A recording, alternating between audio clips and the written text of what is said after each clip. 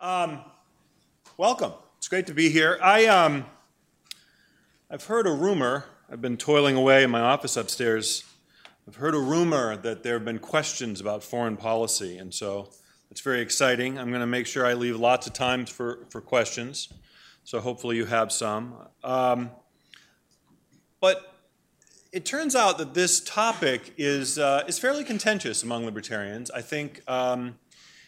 And between libertarians and conservatives, you read the history of the kind of modern right in the United States. One of the critical dividing lines between libertarians and conservatives has traditionally been over foreign policy. The simplest way to describe it is that relative to other people, other ideologies, libertarians have traditionally been opposed to war. Now, you could say that, well, most people are opposed to war, right? The hawks will claim that they're opposed to war, that being prepared to defend this country or being prepared to defend foreign allies also prevents war by deterring war. And so everyone would say, well, we're all opposed to war. But I do think that one of the ways in which libertarians are different from, let's just say, for the sake of argument, conservatives and left liberals, progressives, is that war is the health of the state. Who's heard that? Who's heard that expression? War is the health of the state. By the end of this session, if you know nothing else, you will be able to raise your hands proudly and say, war is the health of the state. So, a more kind of evocative way this was put was by James Madison. This was the tagline in my email for many years, and so I've sort of committed to memory. Of all enemies of public liberty, war is perhaps the most to be dreaded because it comprises and develops the germs of every other. No nation can preserve its liberty in the midst of continual warfare. That is one of the earlier expressions of this, but if you really think about it, right, war made the state, and the state made war. That's another expression. If you think about why states exist in the first place, they were created to provide physical security to the parties, to people who chose to be governed.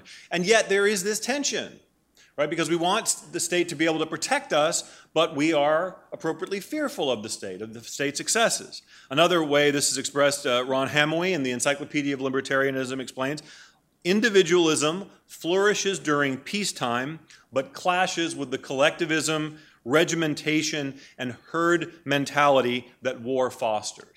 Right? So it's not just that the state gets bigger, which it does, but it's also about how we as citizens view our relationship between us and the state. Right? And so that also changes in wartime. Milton Friedman said it. It's about a year before he died. In an interview with a reporter from the San Francisco Chronicle. War is a friend of the state. In time of war, government will take powers and do things that it would not ordinarily do. I think if you just think any memory from a recent war or a distant one, it's obvious, right? The state grows during wartime. But this is the crucial point, that government grows during wartime and almost never returns those powers back to the people when the crisis abates, when the guns fall silent. This is what Bob Higgs called the ratchet effect. So many other ways this is expressed. One of my other favorite books is called War and the Rise of the State by Bruce Porter.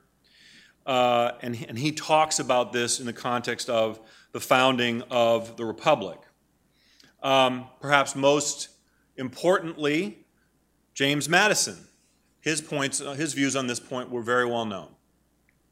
A standing military force with an overgrown executive will not long be safe companions to liberty. And then he reminded them that the means of defense against foreign danger have been always the instruments of tyranny at home. Foreign danger.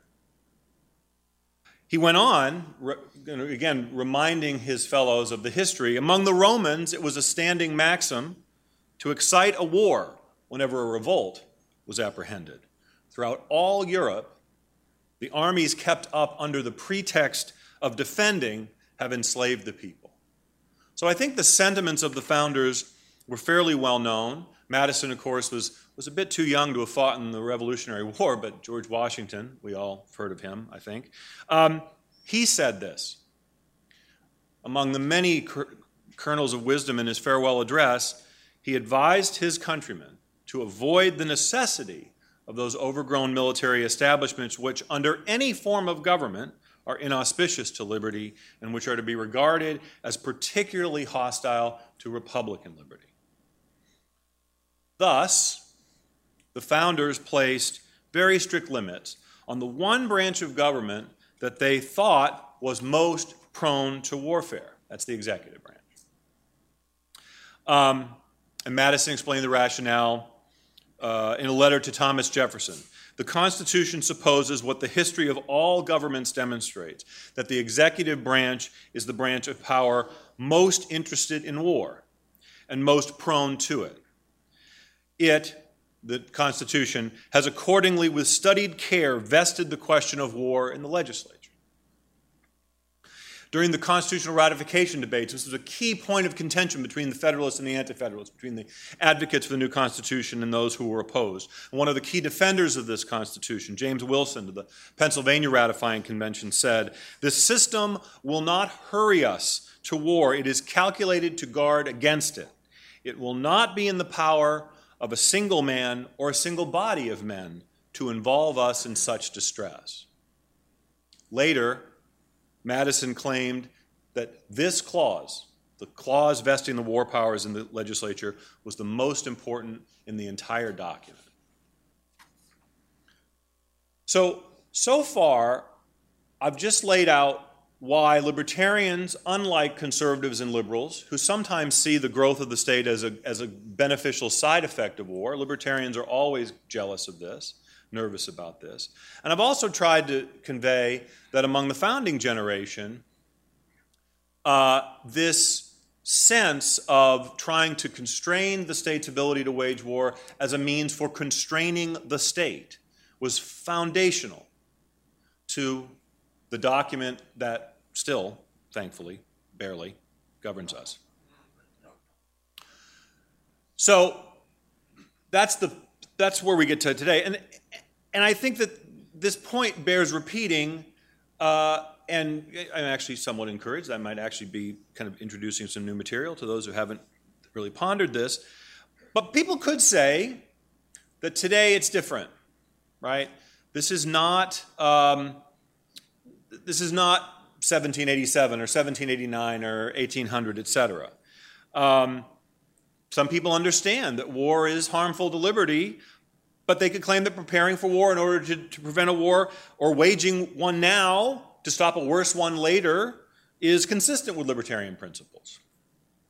They would argue, this group of people would argue, the threats this time are real and grave and gathering. You might have heard that. The fear of the growth of the state, they argue, is overblown and misplaced. Well, I hope that at least the second part of that argument is less true among this audience than it would be among the random people that you find on the street on Massachusetts Avenue, right?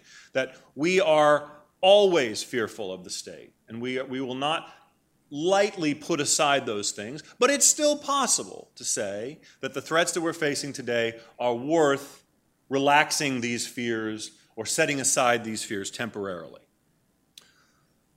I think not. My colleagues think not here at Cato.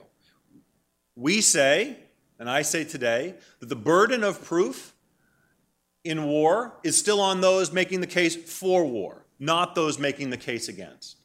Precisely because many of the things that the advocates for war claim are grave and serious threats, I think are overblown.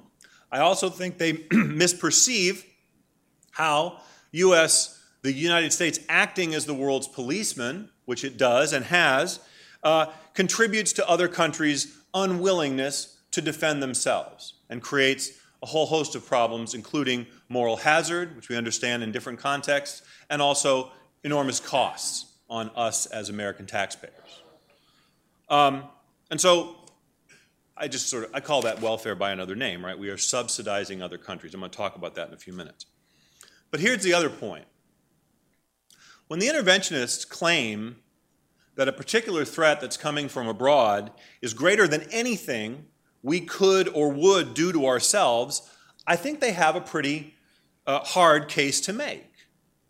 Right? I mean, even a non-war war against terrorism, the one that doesn't involve mass conscription or confiscatory taxation like we had in World War II, right? The war that we have fought against terrorists since 9/11 has, after all, entailed the wholesale violation of basic civil rights and an erosion of the rule of law, from George W. Bush's torture memos to Barack Obama's secret kill list. So, I think that in this war, this modest war, this barely a war to most of us who won't be fighting it, it still has led to the growth of the state. And so for the balance of my time today, I'm going to try and convince you of that fact. I'm going to try to convince you that the United States is, or at least should be, in a strong position to implement what I call a libertarian foreign policy, a restrained foreign policy, and I think one that harkens back to the founders' vision. But even though I will argue that we should do that, I'm not going to argue that it's easy. Nothing we do is, right? Nothing worth doing is easy. So let's go back to the foreign policy that was supported by the founders. This is another passage from the farewell address. Separated as we are by a world of water from other nations, if we are wise, we shall surely avoid being drawn into the labyrinth of their politics and involved in their destructive wars. That was his vision. And then he said this: the great rule of conduct for us in regard to foreign nations is in extending our commercial relations to have with them as little political connection as possible. A more succinct variation of this is Thomas Jefferson from the first inaugural address. He said he would pursue a foreign policy of peace, commerce, and honest friendship with all nations, entangling alliances with none. That was 1801. So let's consider what these gentlemen were looking at in 1801. In 1801, the British were still in Canada, of course. The Spanish were in Florida. Not very well, by the way. Not doing a very good job in Florida, but holding on nonetheless. Then you had this circumstance, which as a Navy guy, it's sort of near and dear to my heart, which I just ask you to ponder for a moment. We had this situation in the early 1800s where if you were a merchant seaman, if you were an American that set sail on a whaling vessel or some kind of trading ship, and a British man of war sidles alongside you and says, "You there, your last name is Smith. You must be a deserter from the British Navy. You're coming with us." Or the French to say, "Oh, you there, you look French. What's your name? Sincere. Oh, yes, no. You must be a deserter from the French Navy. You're coming with us." Happened all the time. And then on top of all that, we had these folks, Native Americans, who were understandably, I think we can say in retrospect, a little anxious to halt the encroachments of these white Anglos, etc. And so you had constant attacks on the frontier every day. And yet, these men, when they created this document with I think, some quite significant restrictions on the state's ability to wage war, confronting this kind of scenario, they still tilted towards constraining the state. And it worked for the first 150 or so years of American history, give or take a few. Here's where we are today. Now, this picture is a little dated. You'll note, for example, do I have a pointer on here? I do. Okay, well, the little blurb about being in Afghanistan, those numbers have come down. We now have about, it's about 6,800 in Afghanistan right now, probably going to come down to 5,000 or so, 5,500 by the end of the year. But the rest of this picture is pretty accurate. Right? And think about where we came from. 13 tiny states tucked along the eastern seaboard to here. Now, again, it's a little misleading Just because Australia is covered all yellow does not mean the United States of America occupies Australia, okay? Just to be clear, we're just demonstrating that today, in the present world, the United States has bases in approximately, well, we're not entirely sure. This is what we do know. Yeah, it's unfortunate we're not in time. This is what we do know. There are about 5,000 military sites, U.S. military sites, of all shapes and sizes in the world. 5,000. That's a little misleading, because a military site could be a building or a radar station. Okay, so let's drill down a little bit more. Most of these, of course, about 4,200 are in the United States and our territories. About 81 in the U.S. territories. But there are still at least 550 active military facilities worldwide. Others put the number closer to 660 or so 550, 600, something like that. This includes 179 facilities, major sites in Germany, and more than 100 in Japan, and more than 80 in South Korea. There are approximately at any one time 300,000 active duty military personnel in war zones and forward U.S. military facilities outside of the United States. And there are still, 70 years after the end of World War II, 38,000 military personnel in Germany and nearly 50,000 in Japan. And there were over 29,000 in South Korea as of the end of March 2015. So that's the global footprint. That's where we are and what we're doing all around the world. Oh, and by the way, I shouldn't forget my friends in the Navy. Over 100 Navy ships at any one time are at sea around the world. The Air Force has hundreds of fighters, hundreds of fuelers, and the Army and Navy combined have about 3,400 attack aircraft. It used to be said that the second largest Air Force in the world was that of the United States Navy. Here's what it means in terms of spending. The United States accounts for about 38% of global military spending. China is second, but many of our allies make up a considerable portion of the rest. And it has come down as a share of the global spending, but we still remain the largest spender by a very wide margin. And of course, it's hard to capture the scale of U.S. military dominance purely as a matter of dollars and cents, because the money that we've invested and the talent that we've invested in this force makes it the greatest fighting force in the world by a factor of, I don't know, 5, 10 more. Okay? Why do we spend so much? Well, because we do too much, in my opinion. I think a lot of what we spend, and too much that's a judgment call, right? That's subjective. Because I think too much of what we spend isn't essential for U.S. national security. Think about it, right? This is, again, where we kind of join forces with conservatives among us, and we say, here, we agree that one of the core functions of government, we would argue perhaps the only legitimate function of government, is to provide for the common defense. And this is where we part ways with people on the left. They think of all these sorts of things. You know, I've looked at that document. You've seen it. You have it in your packet there, right?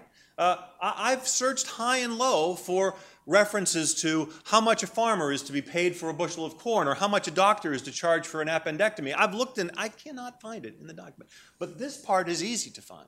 We all agree. And it's not unique to the U.S. Constitution. It is foundational to the whole principle of government, the common defense. But here's the problem. A lot of what we define as necessary for our defense, it's in fact highly contentious. There are serious differences of opinion. I think in particular there are at least 4, maybe not quite, we'll get to that in a minute, that guide what it is we ask our military to do under the guise of providing for the common defense, what people say is necessary for us to be secure. The first is that counterterrorism requires nation building. COIN is what the COIN, counterinsurgency, that's what the military folks call it. And they believe that we can be good at it. We, the United States, can master this. They believe that security threats are imminent and require an urgent and persistent presence everywhere around the world. There's a sense that these alliances that we have actually reduce our defense burden rather than increase it. And lastly, that there is value in being primus inter pares, right? The primacy, the best and the greatest by a huge margin. There's value in that all in and of itself. Well, I'll tell you, I've been doing this for 12 and a half years now, and it sometimes feels like I'm rolling a rock up a hill and it rolls right back down on me, same day. But I gotta say that this idea that counterterrorism requires nation building, that's sort of fallen in kind of low regard over the last few years. Experience in Iraq, experience in Afghanistan. And I do think this is one of those areas where we reach out to our friends on the right and say, for goodness sake, you don't trust the U.S. government's ability to deliver mail from this place to another building across town, which is why we used to rely on bike messengers. Now, of course, we just use email, right? You don't trust this government to deliver the mail in this country, and yet you trust this government to deliver democracy 8,000 miles away in a country that you don't speak the language, and you're not really welcome, by the way. Doesn't sit very well. I gave that speech a couple times to the CPAC conference, and it sort of had them kind of wriggling in their chair a little bit. It's like, oh, gosh, right? Or in National Review, that was a fun one. Write an article in National Review. Hey, gang, nation building? No. Conservatives don't believe in that. Now, if you're a community organizer from Chicago, all right, you might believe in that stuff, but come on. So anyway, we made some progress there. That's the good news. The bad news is we still have three bad ideas that are kind of messing up our foreign policy. And I'm just going to focus on two today, and then we get into the questions. The first is this one, that the security threats we are confronting today are imminent and urgent and grave, and they require a constant forward military presence. It's not enough to have the strongest military in the world prepared to go at a moment's notice anywhere in the world. We need to be out and about, stopping conflict before it happens. Well, I would remind you that some of the people that we celebrate rightly were sensitive to this problem. Whoops, sorry. I should give Madison his due before I get to Mencken. Madison said, perhaps it is a universal truth the loss of liberty at home is to be charged to provisions against danger real or pretended from abroad. I remind you of that passage from earlier in my presentation. And Madison knew this, and they were very sensitive to that in crafting the Constitution and how they were to sell it. But Mencken did have it a bit more, Mencken-ish, as you would imagine. How many people here know H.L. Mencken? Good. Okay. The whole aim of practical politics, he says, is to keep the populace alarmed and hence clamorous to be led to safety by menacing it with an endless series of hobgoblins, most of them imaginary. Right? That's what he thought. And again, this wasn't just about foreign threats. This was about domestic threats or just domestic problems. You may go hungry. You may be thrown out of your home. Hence, the government is there to save you from this distress. Well, I ask you, think about this. This is widespread belief that the threats today, this time, are real. This is not just a case of, and General Dempsey, the outgoing chairman of the Joint Chiefs of Staff, he was fairly outspoken on this point. Jim Inhofe, senator from Oklahoma. I don't remember a time in my life where the world has been more dangerous and the threats more diverse. I should point out that Senator Inhofe was born before World War II, so that's quite a statement right there. But he said it. More recently, of course, the crisis du jour is ISIS or ISIL or Daesh, the Islamic State. Many names, goes by many names. And again, you have this bipartisans, Dianne Feinstein, Lindsey Graham. They are coming here, invaded by a radical Islamic army. I haven't seen their navy yet. Or their, frankly, their Air Force. Yeah, right, yeah, anyway. Maybe they're good swimmers. Let me say this, because I don't want to overstate this, okay? Yes, the world is a dangerous place.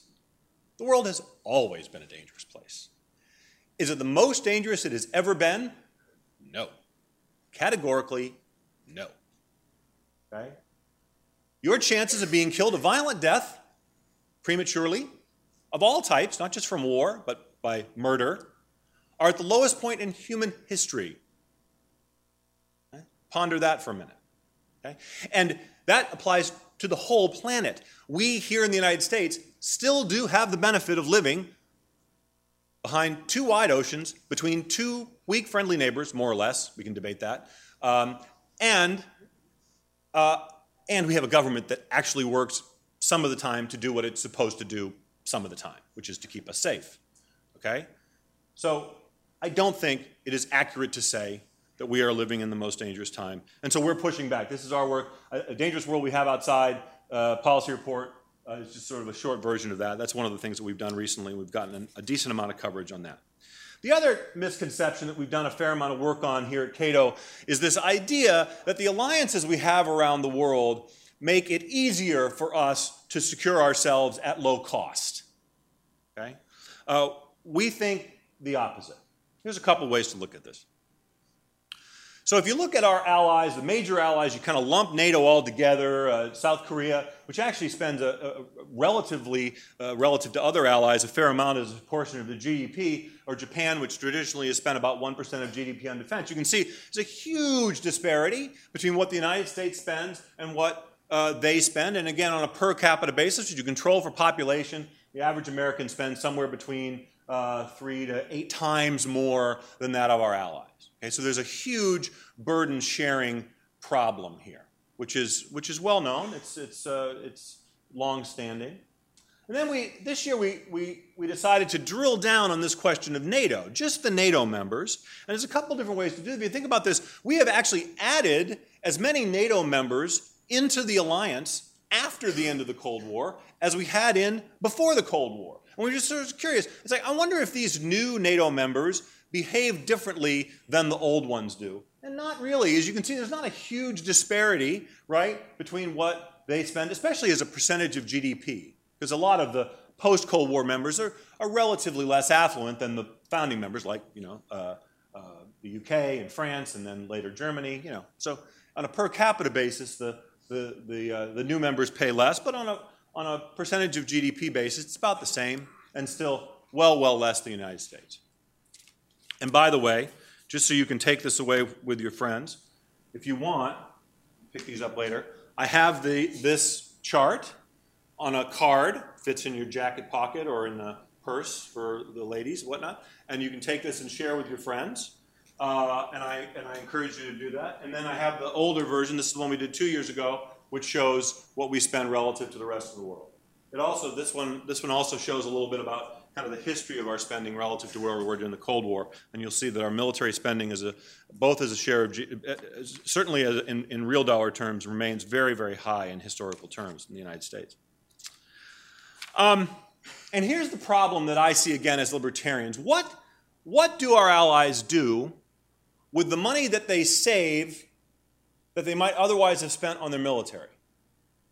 Do they do libertarian sort of things with it? Do they do small state sort of things with it? No.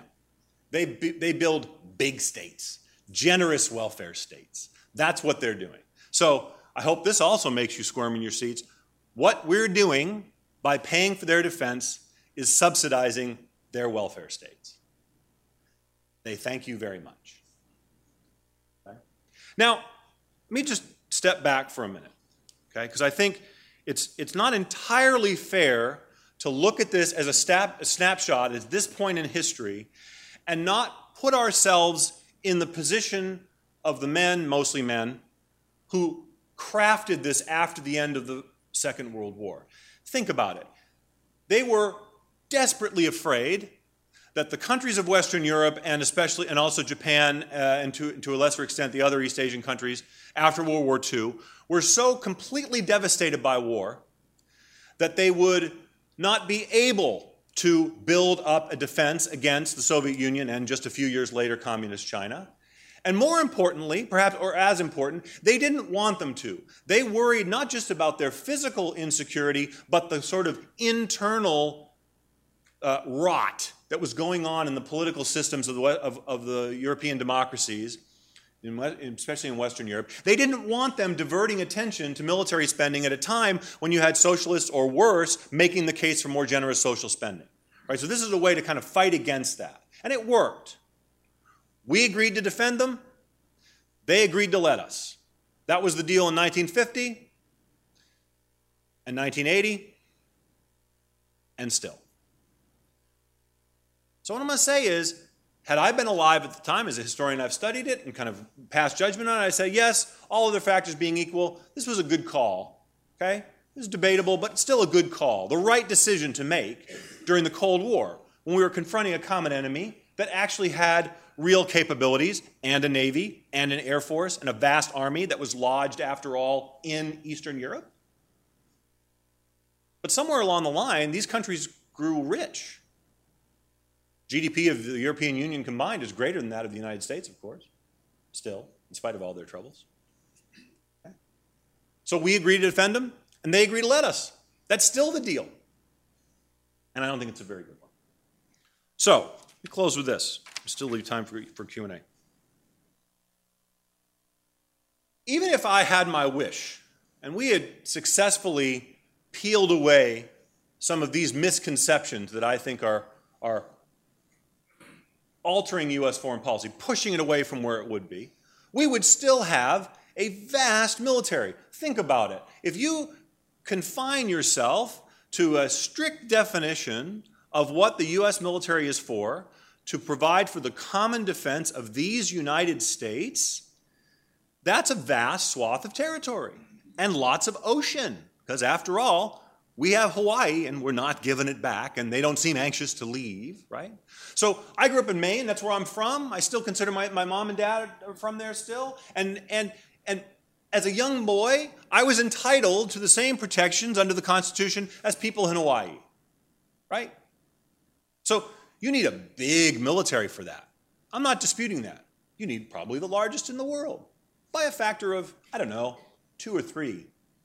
The trouble is that a military that's that big and just waiting to be used gets sort of bored. And more importantly, and it's not the military, I don't blame the military, the policymakers who have that instrument at the ready get a little bored, and they say, we won't probably need to use it for this narrow set of things that the Constitution says, so let's find other reasons to use our military around the world. After all, we don't really diminish our ability to do all the other things we do because we have so much excess capacity. I think that would be true even if I got my wish, and the military was probably, 20% smaller than it is today, give or take. It's come down a little bit, of course. So we need rules. We need guidelines that limit policymakers' in likelihood to resort to use of force, to send U.S. forces in harm's way. There are 4 that I came up with. I think you'll see these are not particularly revolutionary. First, I think we should define when we use our military in national interest grounds, somewhere along the line. There has to be a compelling U.S. national security interest at stake when we risk the lives of American servicemen and women abroad. Okay? Now, we can have a debate in this country about what those interests are and should be, and I welcome that. Okay? But the moment someone stands up to me and says, we have no interest at stake in this conflict, this is purely a matter of principle or morality, I say, hold on a second. And I'm not alone. Okay? The evidence clearly shows that the American people believe that the U.S. military exists mainly to defend and protect these United States. That's what they believe. And so I think most Americans would agree that when we send troops into harm's way, there should be a compelling U.S. national interest at stake. Related, there should be strong public support for the mission. Do not send our troops into harm's way if we do not think that they are going to be able to complete their mission and have the public support them back at home. Okay? There is a mechanism for this. We don't have to resort to American Idol calling in on a phone number or Dancing with the Stars or things like that, right? The mechanism is the Constitution of the United States, which vests the war powers with the people's house. Legislature closest to the people. Don't have to create anything new.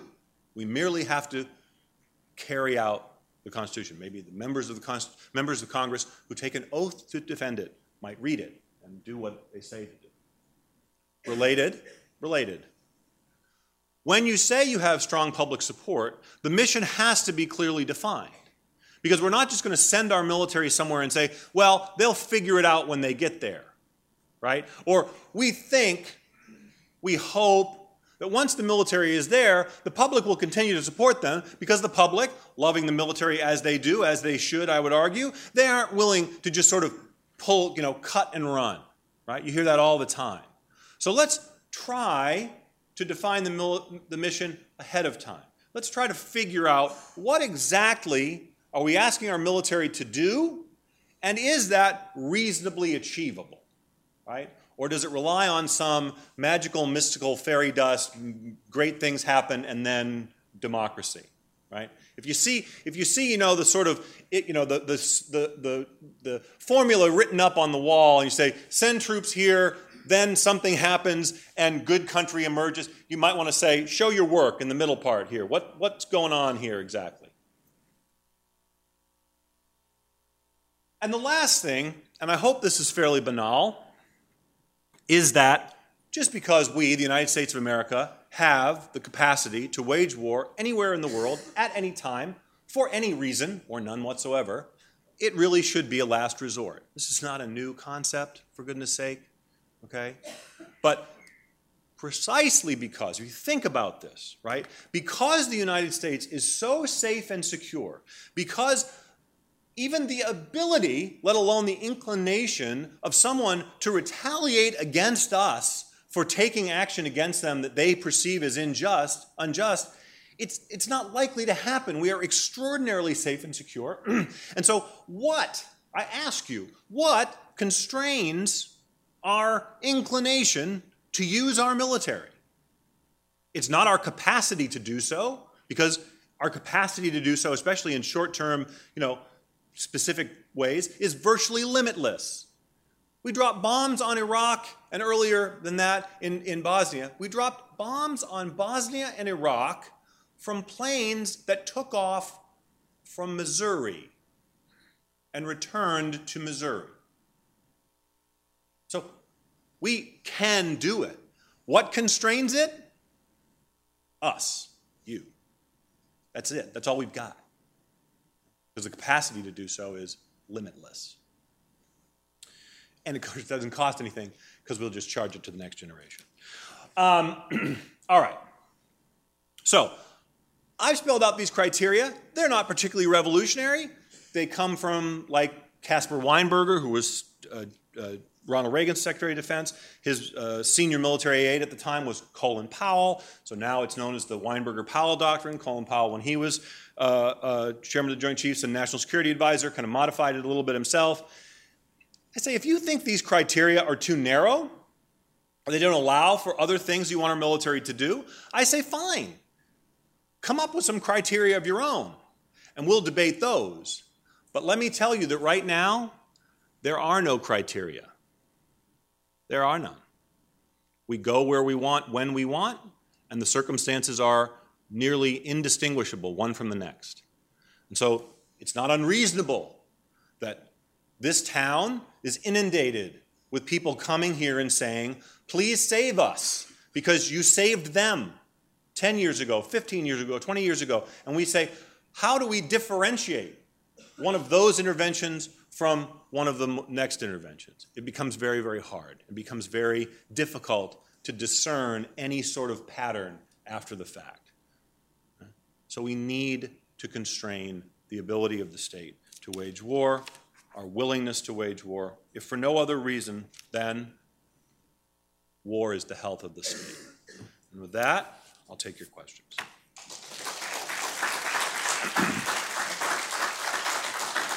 So I hope I didn't seem like I was going too fast there, but oh, good. I was worried that there were going to be a question. Let's go to the left first. You, sir, to my left. Yes, go ahead, Scott.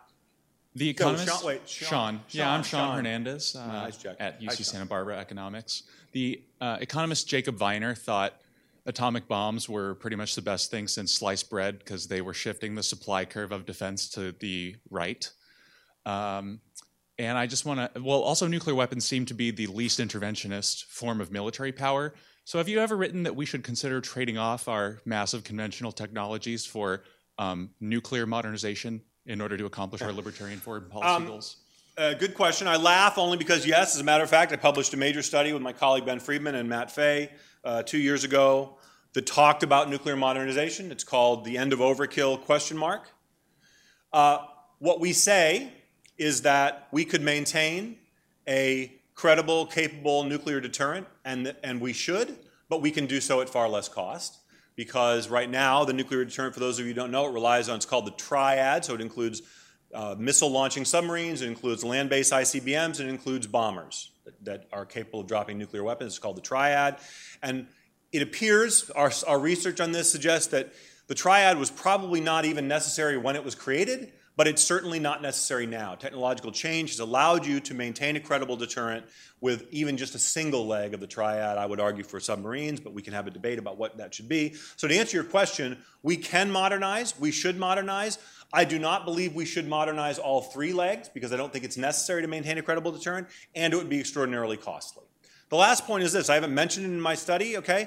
When the founders of this great nation thought about the space between them and everyone else, and they thought about the oceans and they thought fairly weak neighbors relative to if you were, the Netherlands at the time. Nuclear weapons also changed the game, okay, and I think in a good way. And again, not that I love these things, but if you think about it, they were very good at one thing, and really only one thing, and that is deterring an attack against you.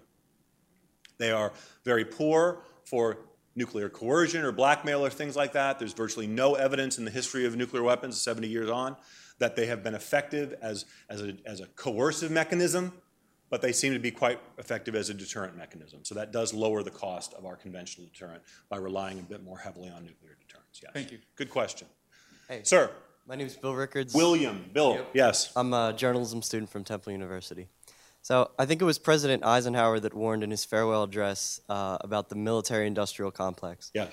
Do you think that the way that war has been used so forcefully by the United States military, in your opinion, it's an overuse, do you think that is due to just misguided policies, or do you believe that war has been used as a racket?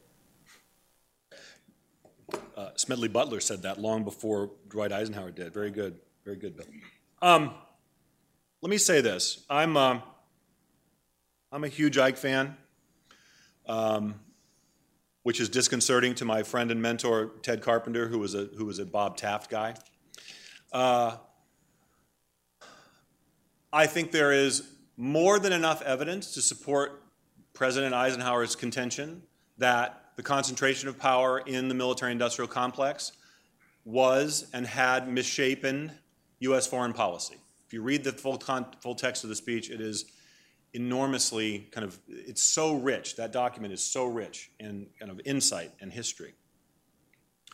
However, I generally do not argue that in making the case. You'll note that I never mentioned it in this speech, for example, because it is better to attack an argument on the merits and not on the motivations of those making the argument. Okay? That's kind of one of our mantras here at Cato. Okay?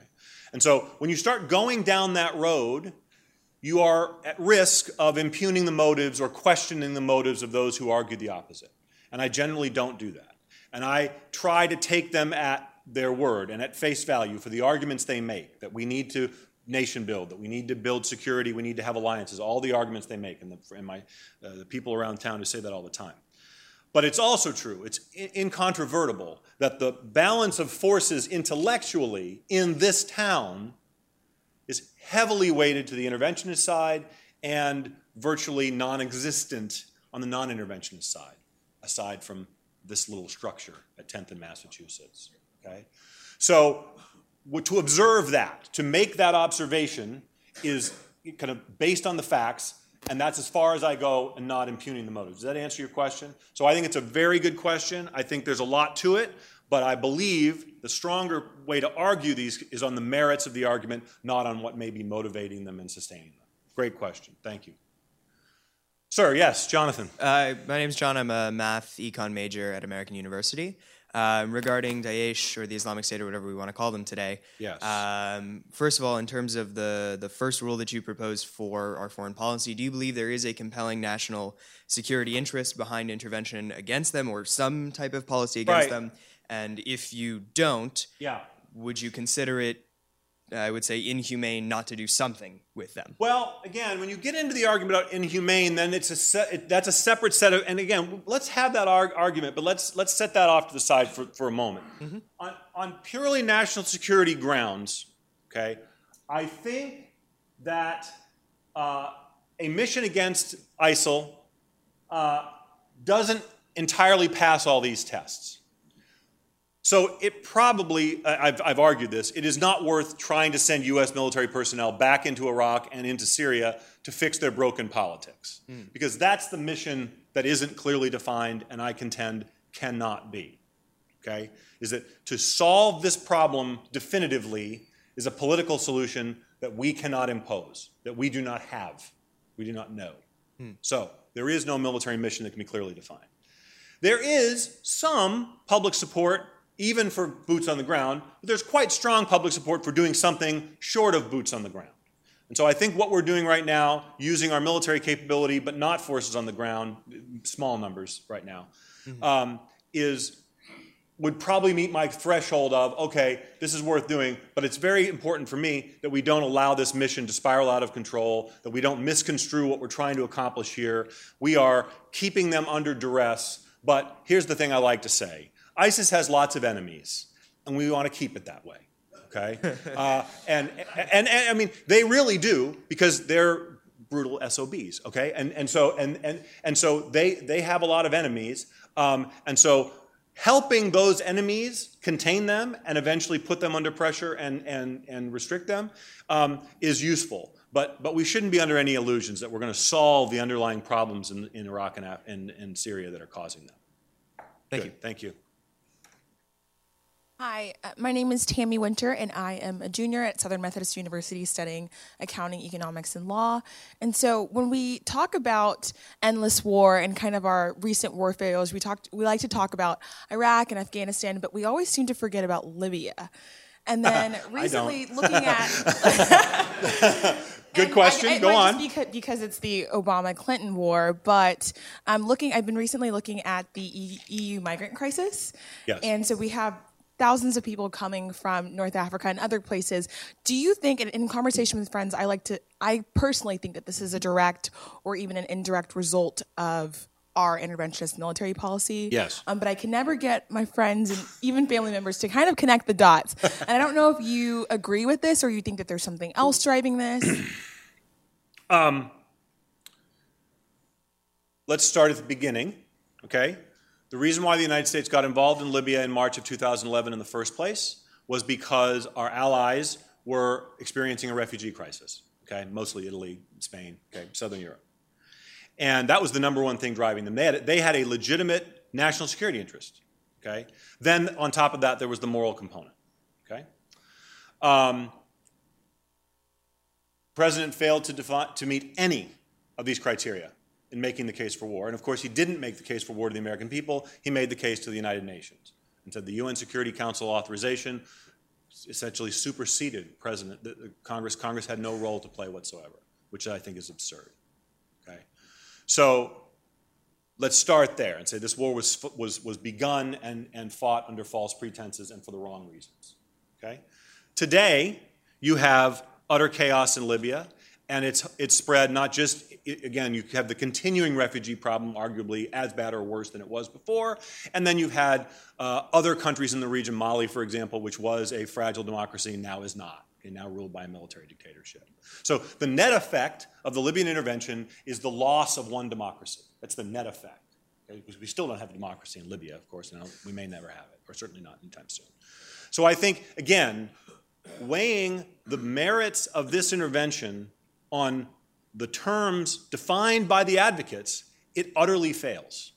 Now they would say, well, don't focus on the past, right? We have to look on the, and we hear this all the time, right? Oh, you're looking backwards. You're looking in the rear view mirror of history. We need to look forward. And I say, yes, and looking forward, what's going to change? What will our intervention, a new intervention, renewed intervention, with more energy, what exactly is going to happen? Again, if you can spell out for me a scenario that contributes to advancing U.S. national security interests, that can win strong public support, if you can create such a mission, I say, go for it.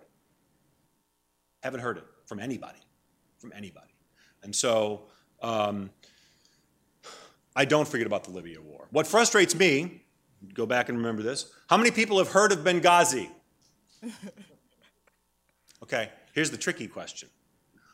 When did you first hear of Benghazi? In what context? In what context, right? The attack on the U.S. Embassy.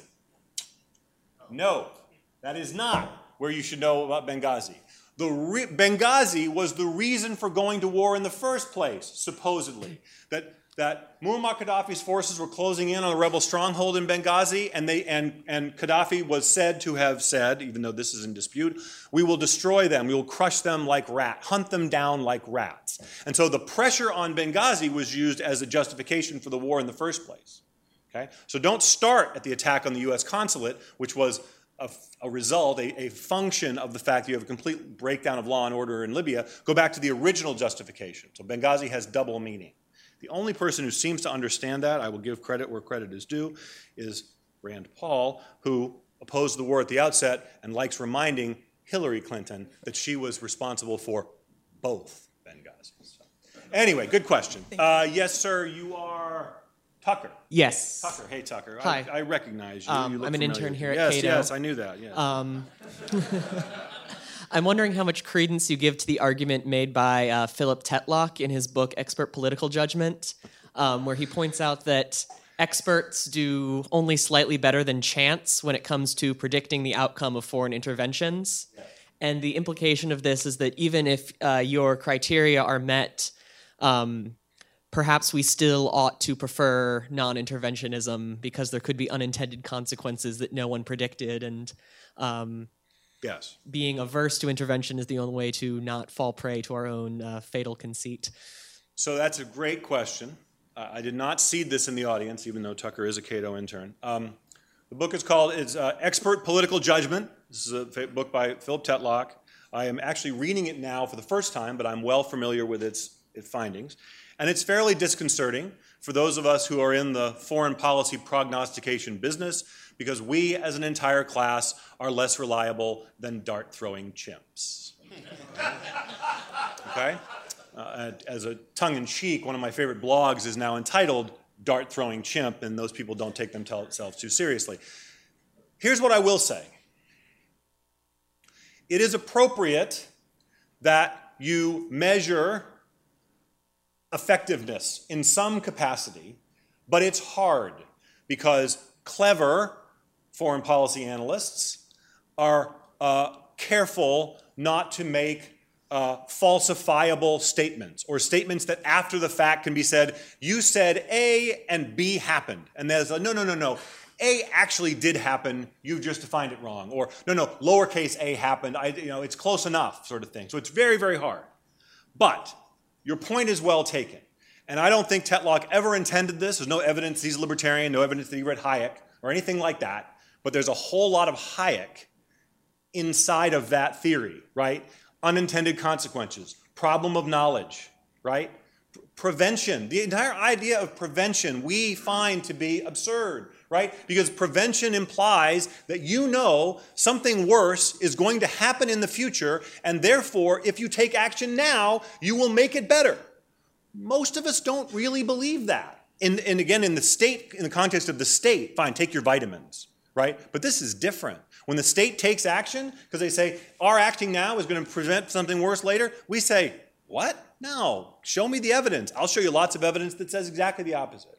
So I think Tetlock fits in with this broader message that we have. Again, we are in the Hayek auditorium. We should give credit where credit is due. And so I think you've linked that together very nicely. Well done. Thank you very much.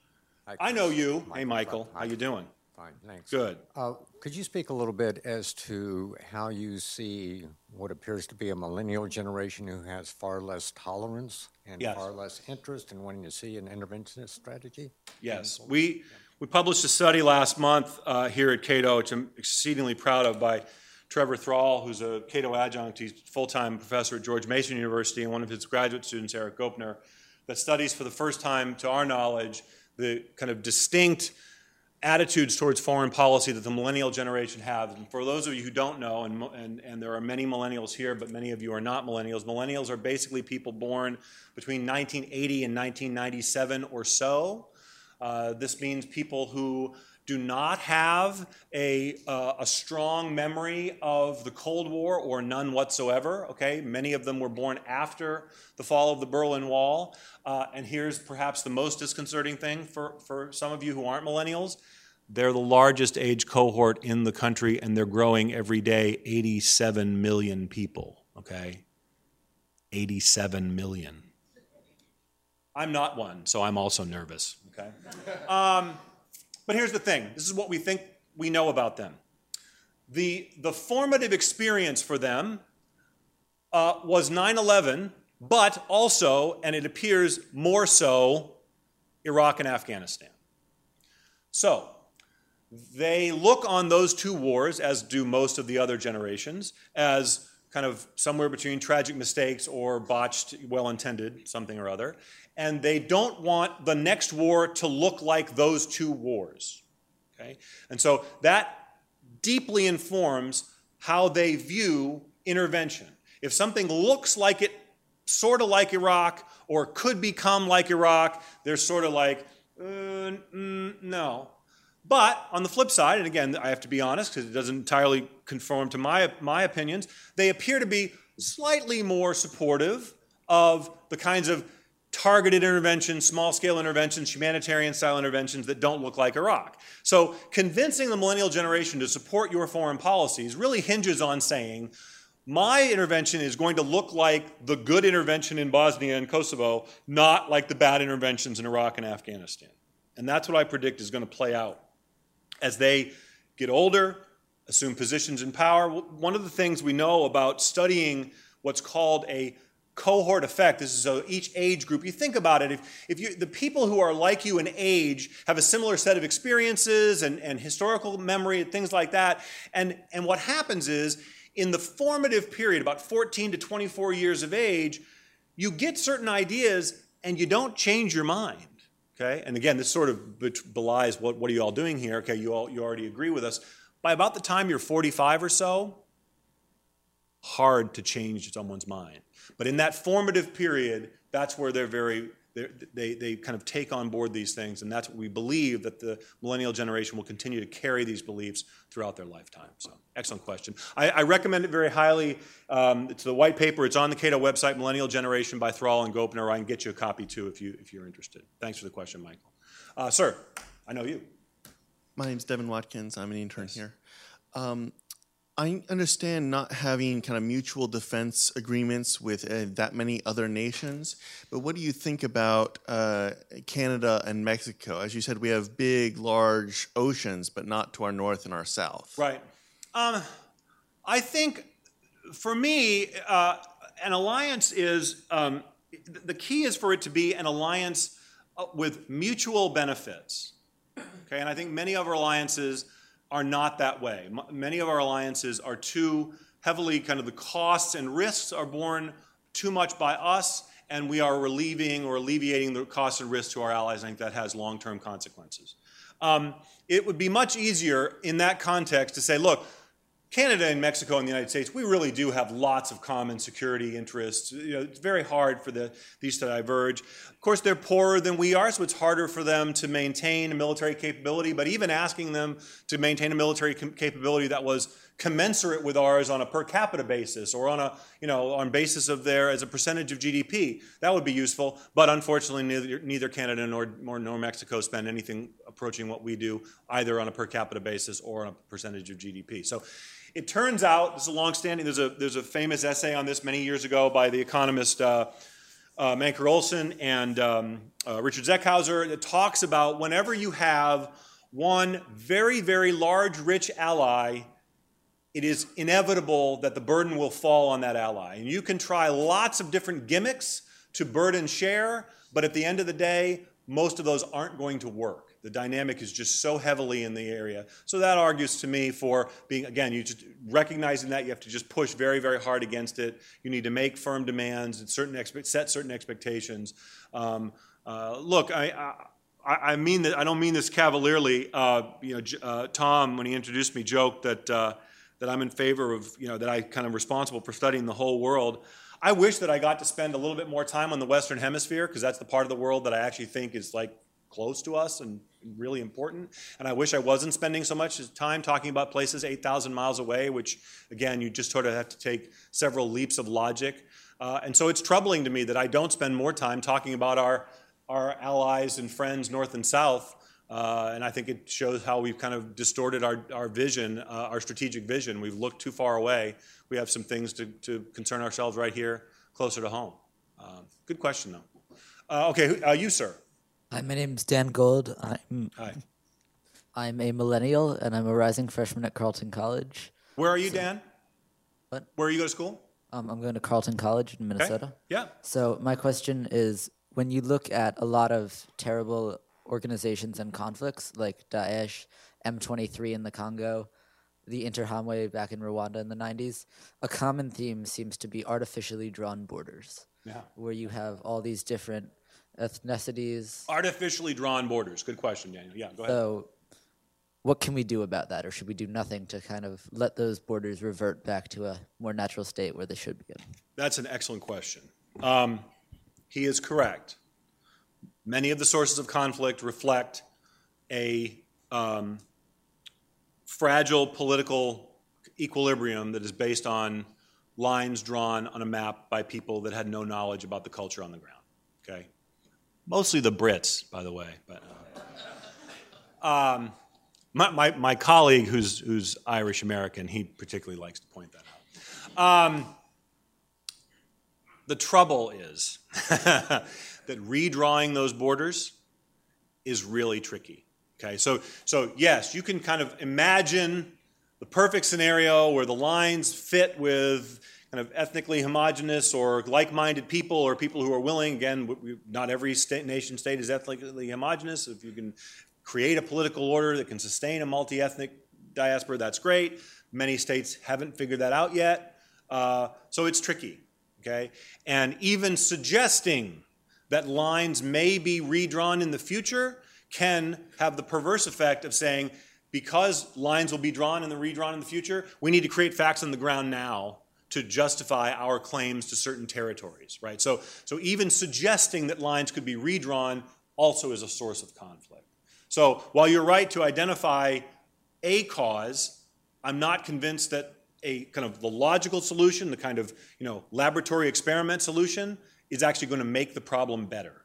Many of these conflicts, tragically, have to burn themselves out. Okay, and we see it is tragic because in Syria, for example, it is 230,000 dead, 4 million refugees and counting. Okay, and still no sign of burning out. Okay, but it's absolutely a function of the fact that these countries do not reflect a durable political order.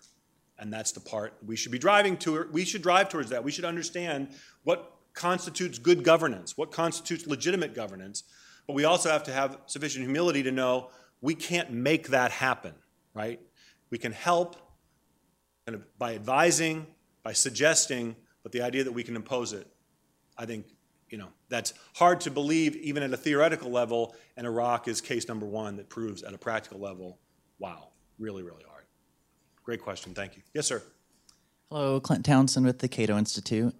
I'm hoping that you could speak to the distinctions between a formal declaration of war and congressional authorization of force, and whether that would meet the demands of the Constitution in entering into a conflict on the scale of, say, Iraq.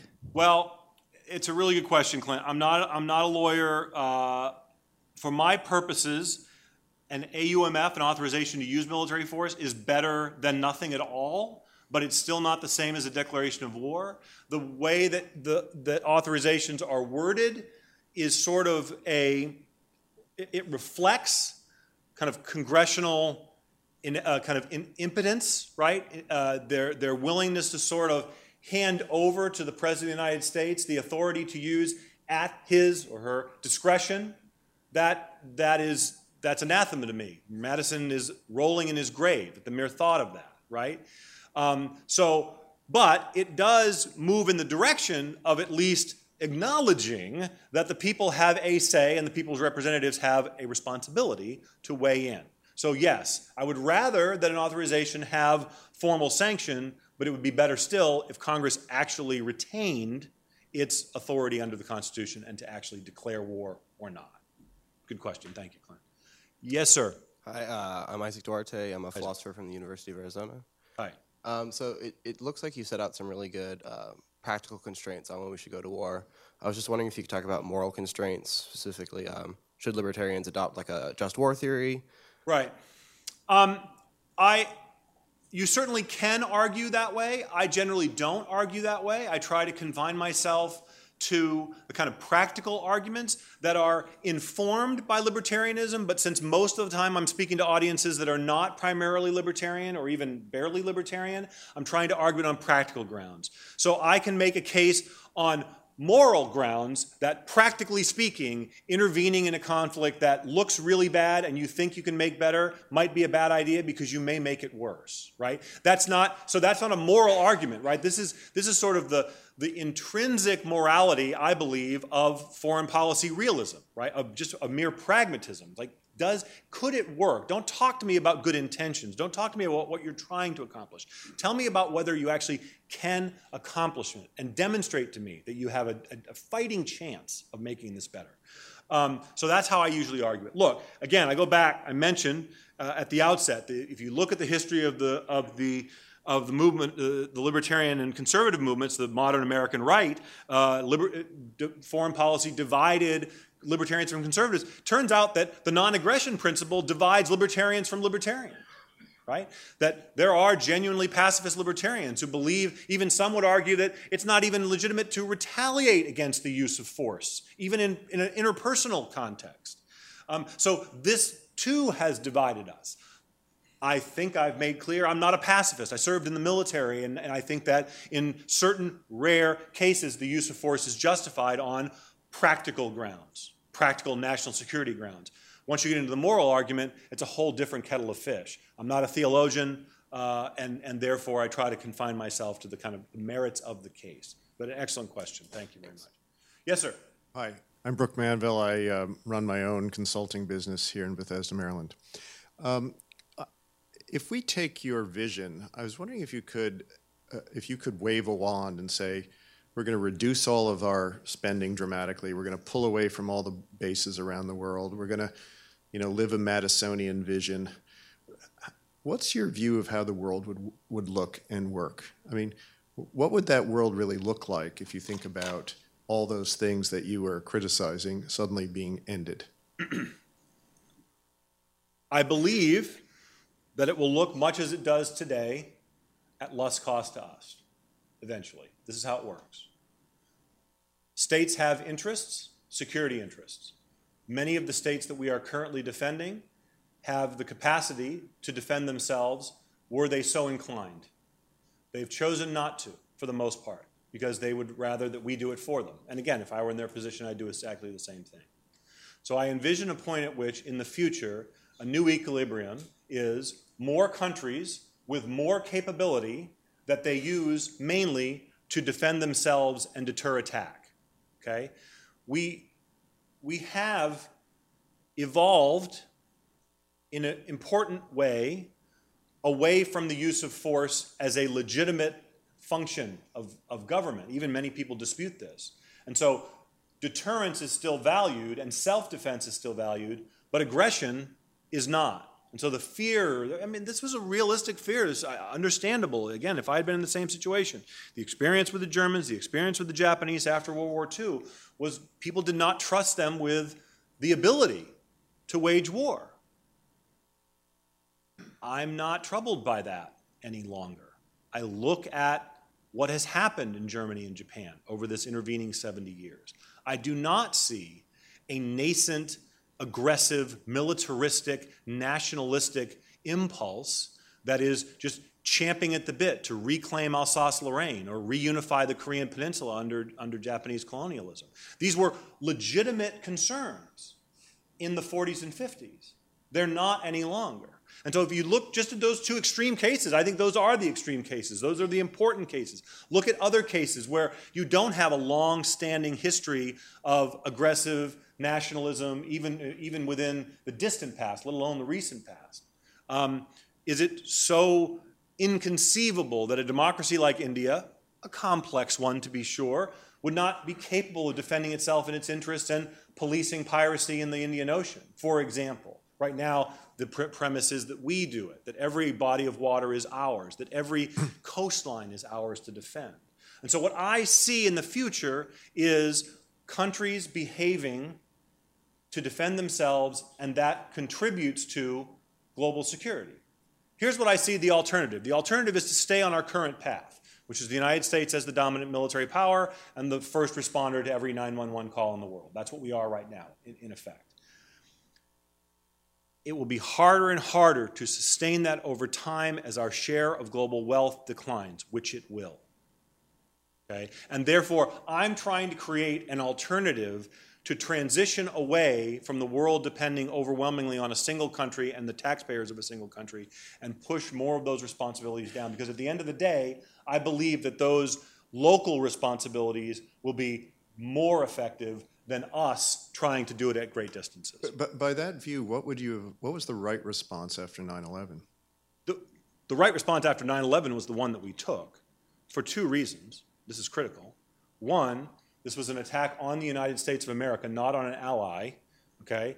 And our initial mission was very narrowly targeted on the perpetrators of those attacks and those who had harbored them. Okay? It was not trying to create a new nation state in Afghanistan. That mission changed. So the initial response was the correct one, but also crucially because there was no alternative framework. We had not done the work in the 1990s to create this alternative. And so had we said to the Pakistanis or the Indians or the Russians or others in the region, hey, Afghanistan looks like a problem on your border. What are you doing? Right? We didn't have that conversation with them. In fact, in the 1990s, we said the opposite. We said, we got it covered. It's all good. Go back to doing what you're doing. Right? And that was a huge mistake. Yeah. So once again, we have an opportunity, informed by tragedy, to have a new conversation with our allies and say, okay, we had a chance, we missed our chance 20 years ago, we're going to try again. And I think you will hear there are people kind of looking at the numbers, dollars and cents, looking at public sentiment here in the United States. They're nervous about our ability to sustain these commitments indefinitely, and I think there's more interest on the part of our allies to kind of move slowly into that space that we leave behind. Excellent question. Thank you, Brooke. Sir. Yes, sir. My name's Will Duffield. I'm an intern here at the Cato Will Institute. is a star here at the Cato Institute. He with Charles was our debater. Yes, Will, go ahead. So our current national defense strategy rests not just on spending on our military, but on buying a lot of military gear and selling it to foreign nations, some of which have horrific human rights records. Yes. They jail journalists. They stone women for being raped. As part of a libertarian foreign policy, should we continue to arm these sorts of regimes? And if not, is there a danger in not doing so? Well, yeah, last question. Here's the key. It depends on what we mean by arm, okay? Brooke's question is important, right? If I'm arguing that other countries should have the capacity to defend themselves and that we should encourage their inclination to do so, then it is logical that they would look to U.S. arms manufacturers to be their potential suppliers, with the small problem that U.S. arms manufacturers are hugely priced out of the market because they're only selling to the United States government. So they'd have to deal with that problem. But to allow the sales to countries that wish to defend themselves, that's entirely appropriate. It gets tricky, though, let's be honest, in a country like Taiwan, which isn't exactly a country as far as the Chinese are concerned, right? So this is very important. So making a decision even to allow the Taiwanese to purchase American arms, it's not like we're giving them the arms, we're not arming them. We're simply saying, if you wish to buy arms from Lockheed Martin and Northrop Grumman, et cetera, we're not going to stop it. We, the United States government, are not going to block those sales. You're still making a political statement to Beijing, right? So the answer is, it depends. You assess the merits on a case-by-case basis. Is the benefit, and again, it has to be debated on the benefit from a security perspective. You're not trying to reward a particular U.S. company, at the expense of all of the rest of us, right, by increasing the likelihood of war with China. So this is a serious conversation to have. But I would not, just sort of as a blanket statement, say yes always or no never, right? It's clearly got to be done on a case-by-case basis. So that's a great question, Will. All right, so here's what I did. I didn't tell you this because I didn't want to prejudice this, but I do have the handouts. If you'd like a copy, grab one or give them to your friend.